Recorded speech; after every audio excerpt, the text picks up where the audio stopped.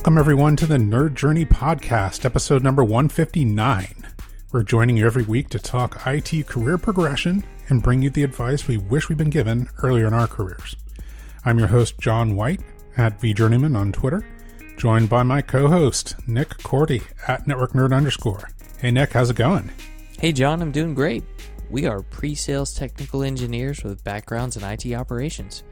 We hope our career discussions will be vendor neutral, relevant across disciplines, and remain timeless. If you're enjoying our content, please drop us a positive review on Apple Podcasts or wherever you subscribe. And if you want to get in touch with us, tweet or DM at Nerd Journey. Ultimately, we're just two nerds on a journey. A journey to career enlightenment. So let's take a trip. Awesome, Nick. Hey, so we're in the middle of a 3-part interview series with Andy Serwich. Do you remember what we talked about in the first episodes, 158? 158, yes, sir. If you missed part 1 of this trilogy, we talked about Andy's journey into tech, how he got into IT, worked for a school system, then he went into IT at a manufacturing company and got a little bit different taste, went all the way to an MSP and into management, and he didn't seem to care for management a lot. That's not the first time that we've heard that. Not the first time. No, not at all. I think the thing that I'm finding interesting is kind of that tease towards the end of 158 where Andy talked about getting interested in technical evangelism. I think that's when he was talking about it. I think we're really going to dive into that a little bit more in 159 in this episode. I really love how he actually went about accomplishing getting a job in technical evangelism, like, kind of doing the job and then creating the job. That might seem like it's backwards, but listen to the episode and you'll see what I'm talking about. Yep. You're going to learn all about how the side hustle can help you excel, ladies and gentlemen. Here we go with part 2 of our interview with Andy Serwich.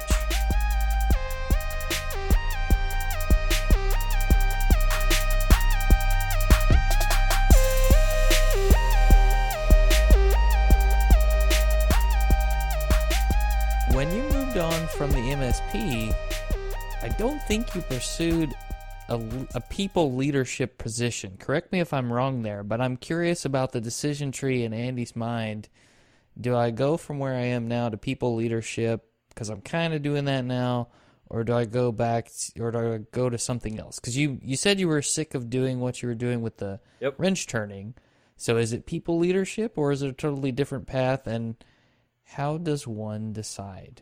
So I think after, like I mentioned, seeing that webinar with Simon Perriman, becoming aware of the technical evangelist team at Microsoft, becoming aware of this concept of a technical evangelist in the community, right?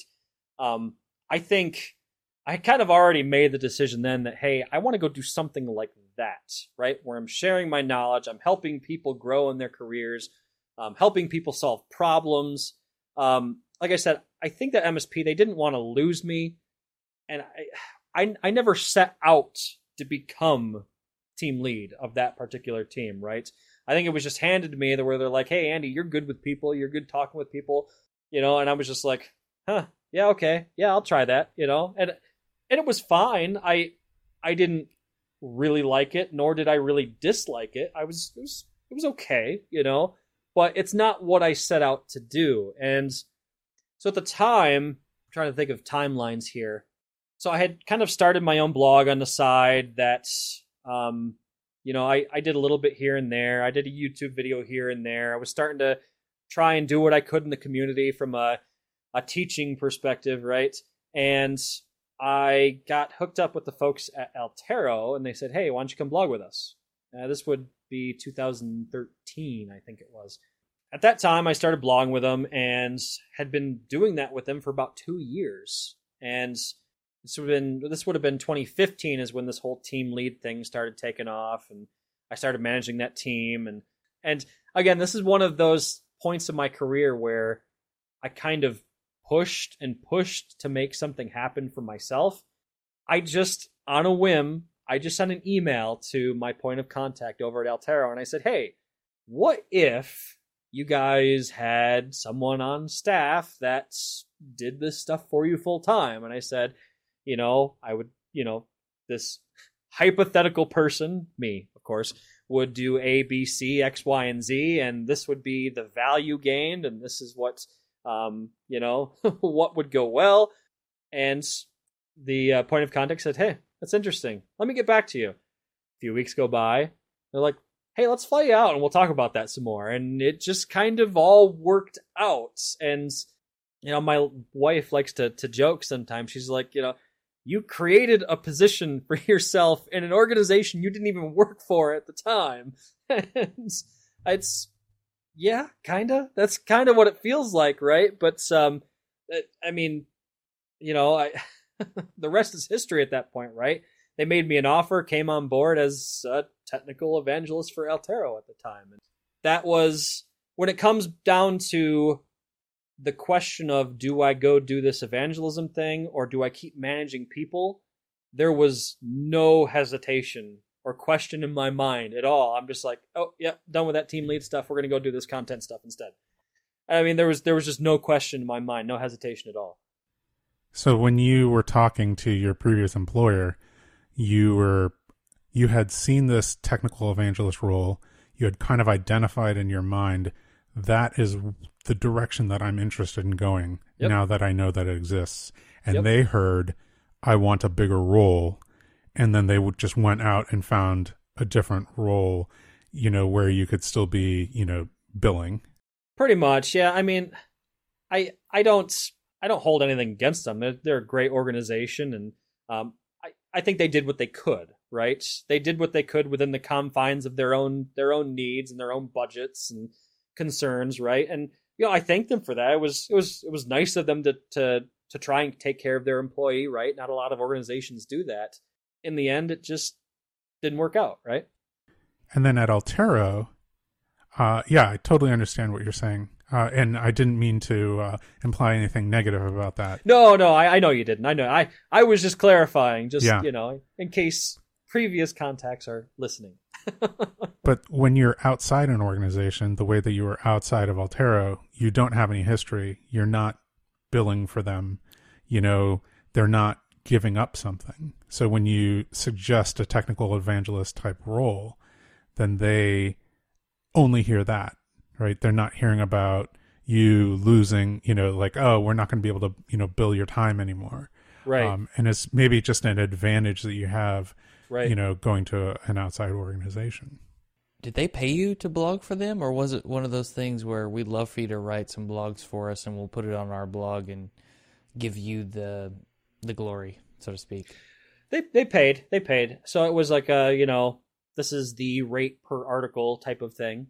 That wasn't the only thing they brought me on. I did webinars for them as well, on the side during that time too. So they knew that I could both write and speak as well, right? Oh, nice.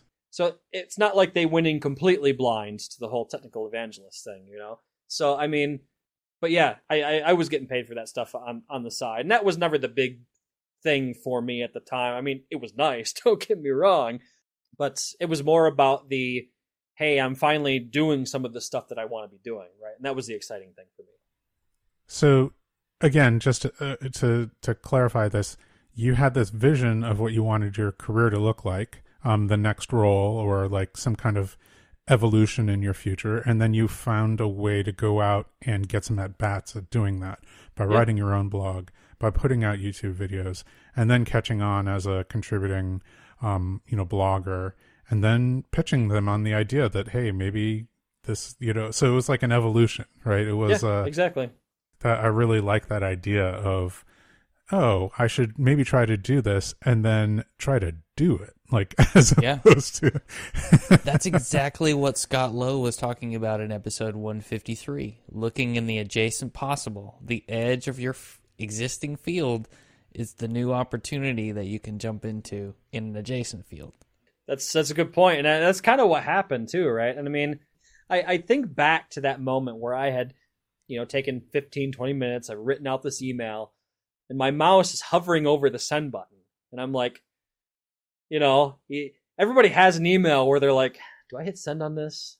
Do I really hit send? I'm just going to hit send. Wait, no, and I hit send, and it's in the outbox. Okay, now it's in 10 items. I'm like, okay. And that moment, you're just like, okay, we're going to let it go. We're going to let it go. And it worked out, right? And I mean, that's like one of those times where from a career perspective, I just took a chance, put myself out there, and it worked out, It's this is going to be an odd reference, but I just remember a book I read as a kid, and this guy was applying for specialties in the military, and his very last choice was something like dog handler, or something like that. So he walks into this interview, and one of the questions is, well, where's your dog now? And he realized, oh, they're talking to me about this dog handler position, and he didn't have an answer for, like, where's my dog now? Like, where does my dog sleep? Does it sleep with me? Does it sleep outside? How do I take care of it? And you did the exact opposite. Like, you were already doing the thing when you suggested that this could be a full-time job.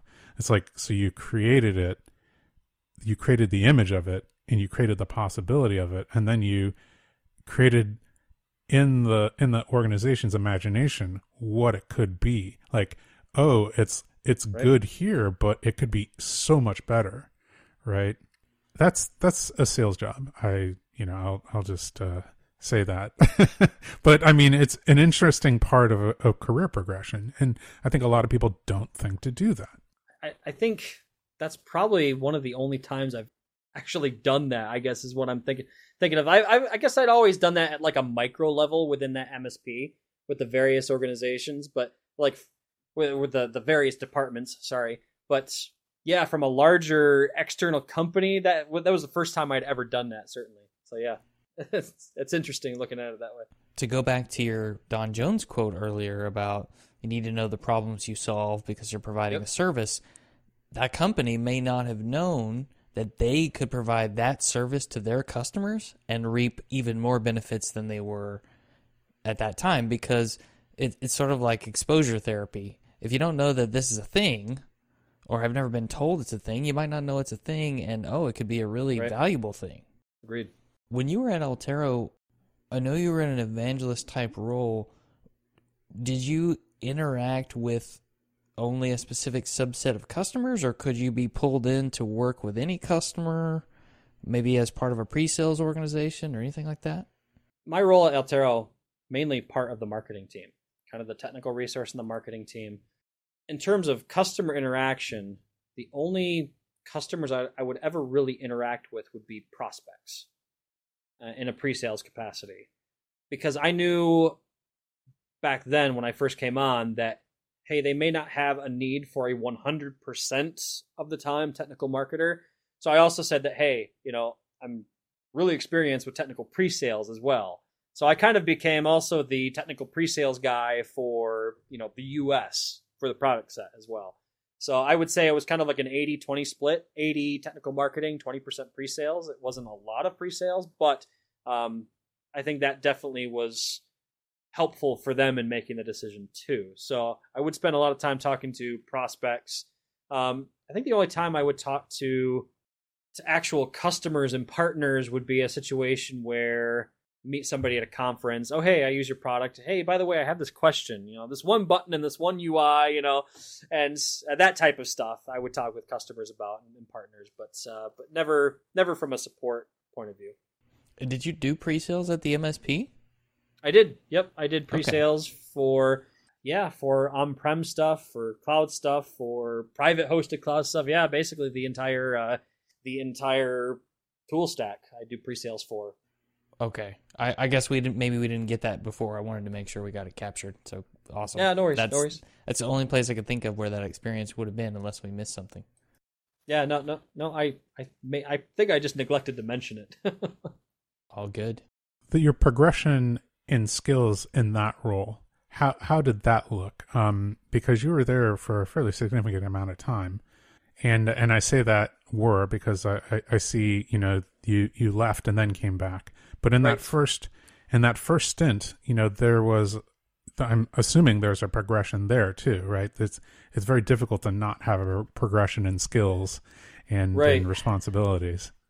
You look at IT, and when you talk about skills and progression, it's usually very technically driven, right? There's this new thing, I need to go learn it because we're going to install it, we're going to support it, whatever.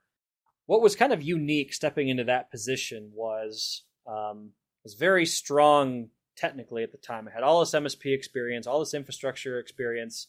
I had also become part of the Microsoft MVP program before I came on with that role, which I'm sure we'll talk about in a little bit. Technically very solid at that time, right? What I wasn't so solid on, and what surprised me a little bit stepping into this position, was in that first year, 2, 3, heck, even a little bit now that I'm back the second time, I'm learning more about marketing than I ever intended to learn about. So there was really kind of this marketing, community building, social media type of SEO. SEO is another big part of that. All of these marketing things that I had never learned about. That's kind of where my skill progression really kind of turned to, for at least the first year or two, pretty solid. Was just kind of learning that field. Was it interesting or was it annoying? Depended on the day. I never set out to be a marketer, but that's part of the tech evangelist thing, right? And I knew that the marketing was part of it. And I knew going into it, there's going to be some marketing stuff I don't like. I mean, heck, there's some IT stuff I don't like, right? I mean, there's something in every field that you're not going to like, but there's actually some stuff about marketing that I find super interesting too. Like, prospect, what do they call it? Prospect profiling, personas. Profiling sounds like a bad term. It's not as devious as it sounds. Prospect personas. So like, who are we selling to, right? Who is our target audience? This article that we're writing over here, who's it for? Who's going to find the information unique, right? That type of thing I find really interesting. And, I had been doing a lot of public speaking and was doing an increasing amount of public speaking. I found those skills to be exceptionally valuable when it came to my public speaking role. Because then I started asking questions like, instead of worrying so much about the question of what am I going to talk about, I became more interested in who am I talking to, right? Now, okay, I'm talking to more of a business-oriented audience. That, in my opinion, took my public speaking to the next level, because now I'm taking this subject that I know a lot about, whatever it is I'm talking about, and now I'm molding it into a message, into a story that is easier for the person I'm talking to digest and take in, right? Which my public speaking leading up to that point, I would say I had not been doing that. There were definitely applications other than just the marketing piece, right? And I think in terms of marketing skills, the other thing that I found really interesting and was way more complicated than I ever thought it was is SEO.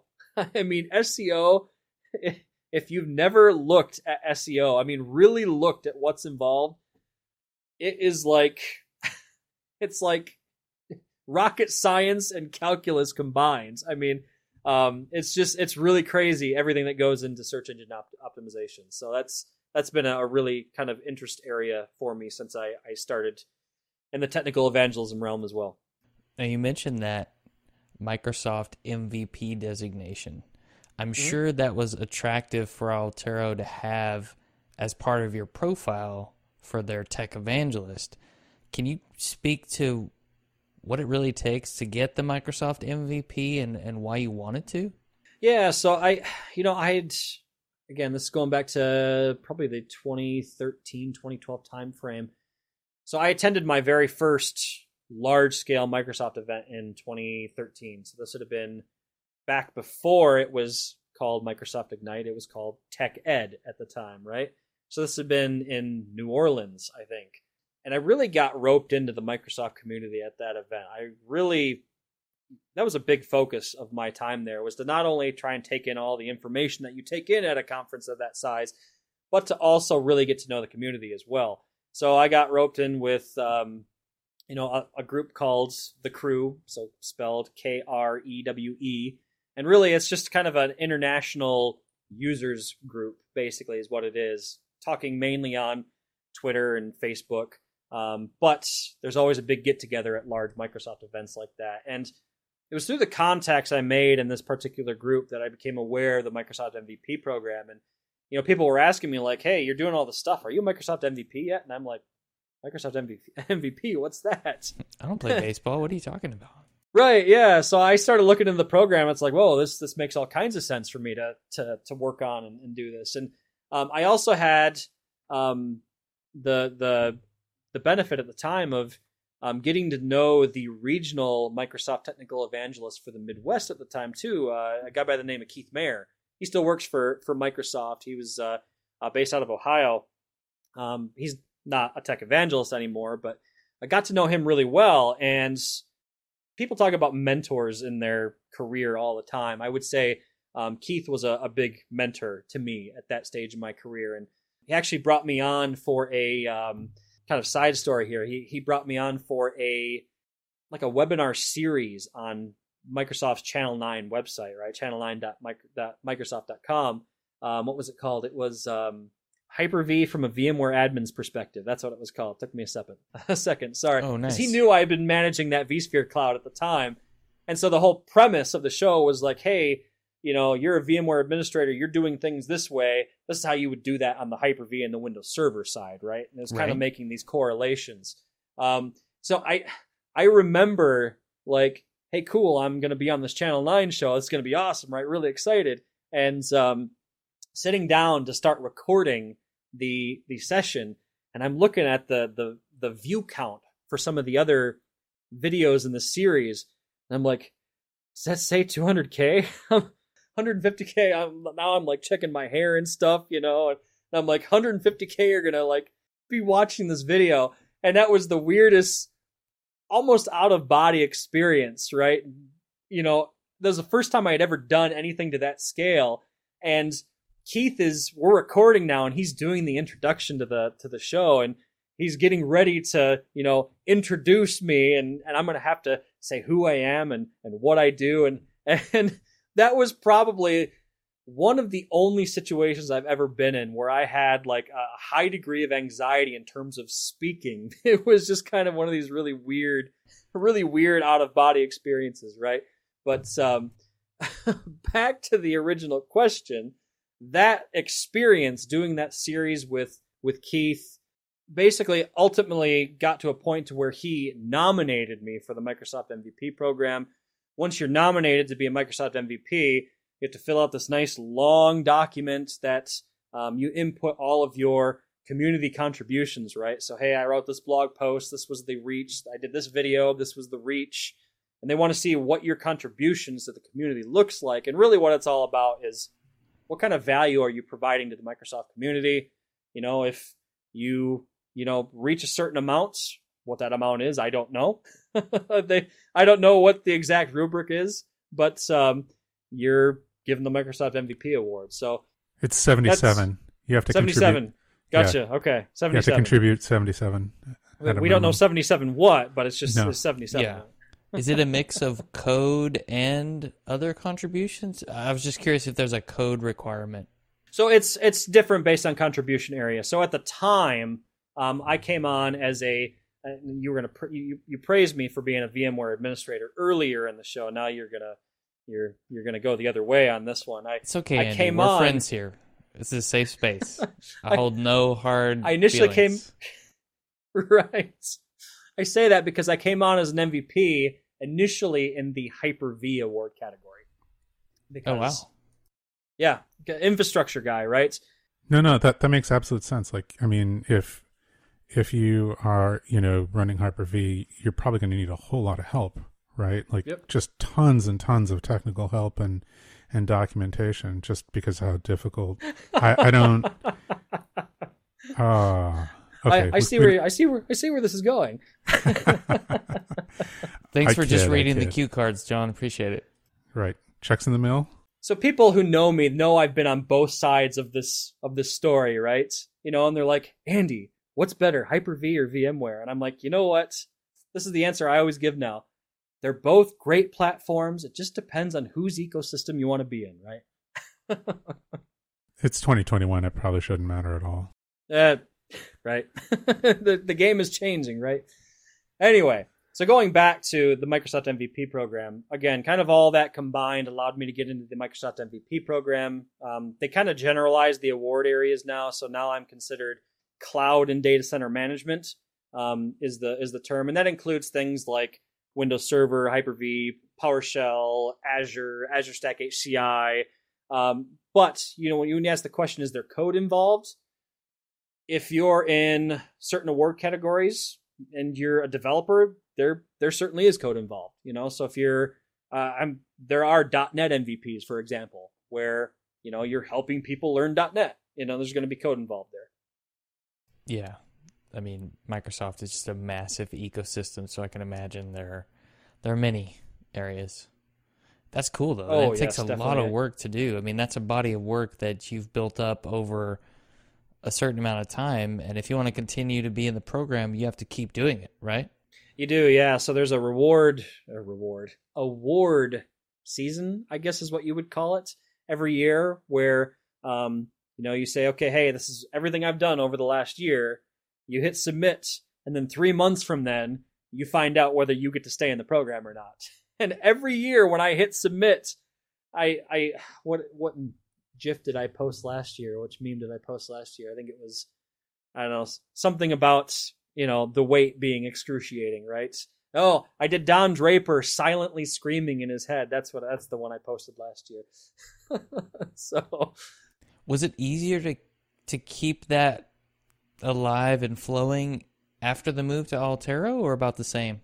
I would say about the same. Yeah, I mean, I was certainly more plugged into the community once I made the shift to Altera because my day job became community and content, right? But I would say the level of effort became about the same.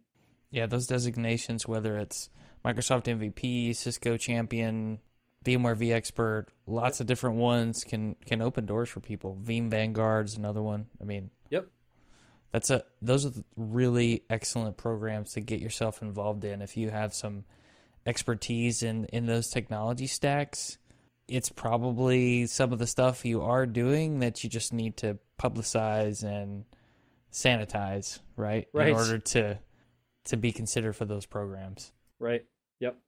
And much like certification, oftentimes the benefit is in the journey, right? It's getting involved in that community. It's the level of quality content that you're contributing and who you're helping. And then the award is a little bit, it certainly is climactic, but it's the process that you go through to get that that provides the value. Definitely. And the MVP community, I can never say enough positive things about. I mean, just a fantastic group of individuals. I've gotten to the point to where if I don't know the answer to a question, IT related, right? I know somebody who does, are the chances. And I mean, there's so many smart people within the program. I mean, I have a whole list of individuals where I'll never know as much about storage as so-and-so. I'll never know as much about hypervisors as so. I mean, you have all kinds of different levels and just so many smart people in the program, right?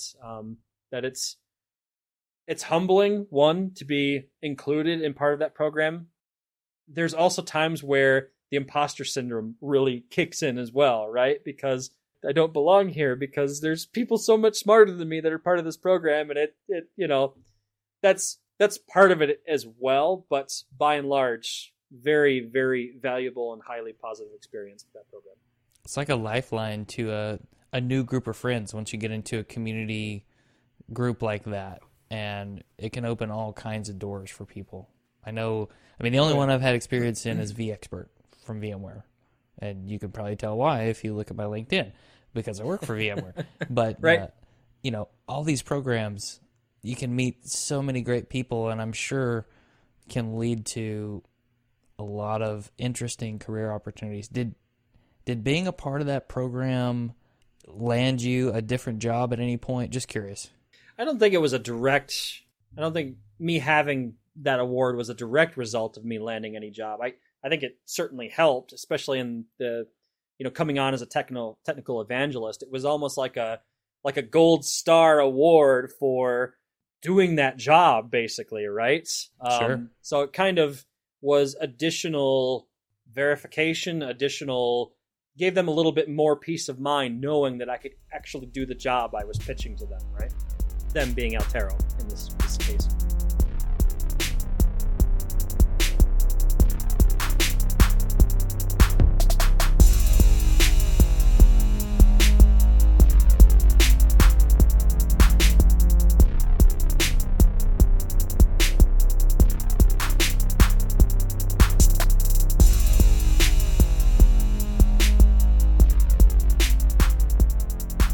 Nick, I just love the audacity of pitching an organization on creating a job for you. And I think you pointed out to me that that's very similar to what Tom Delicati did.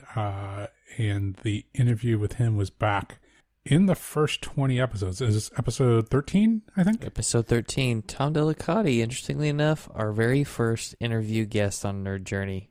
If you're listening, Tom, we love you.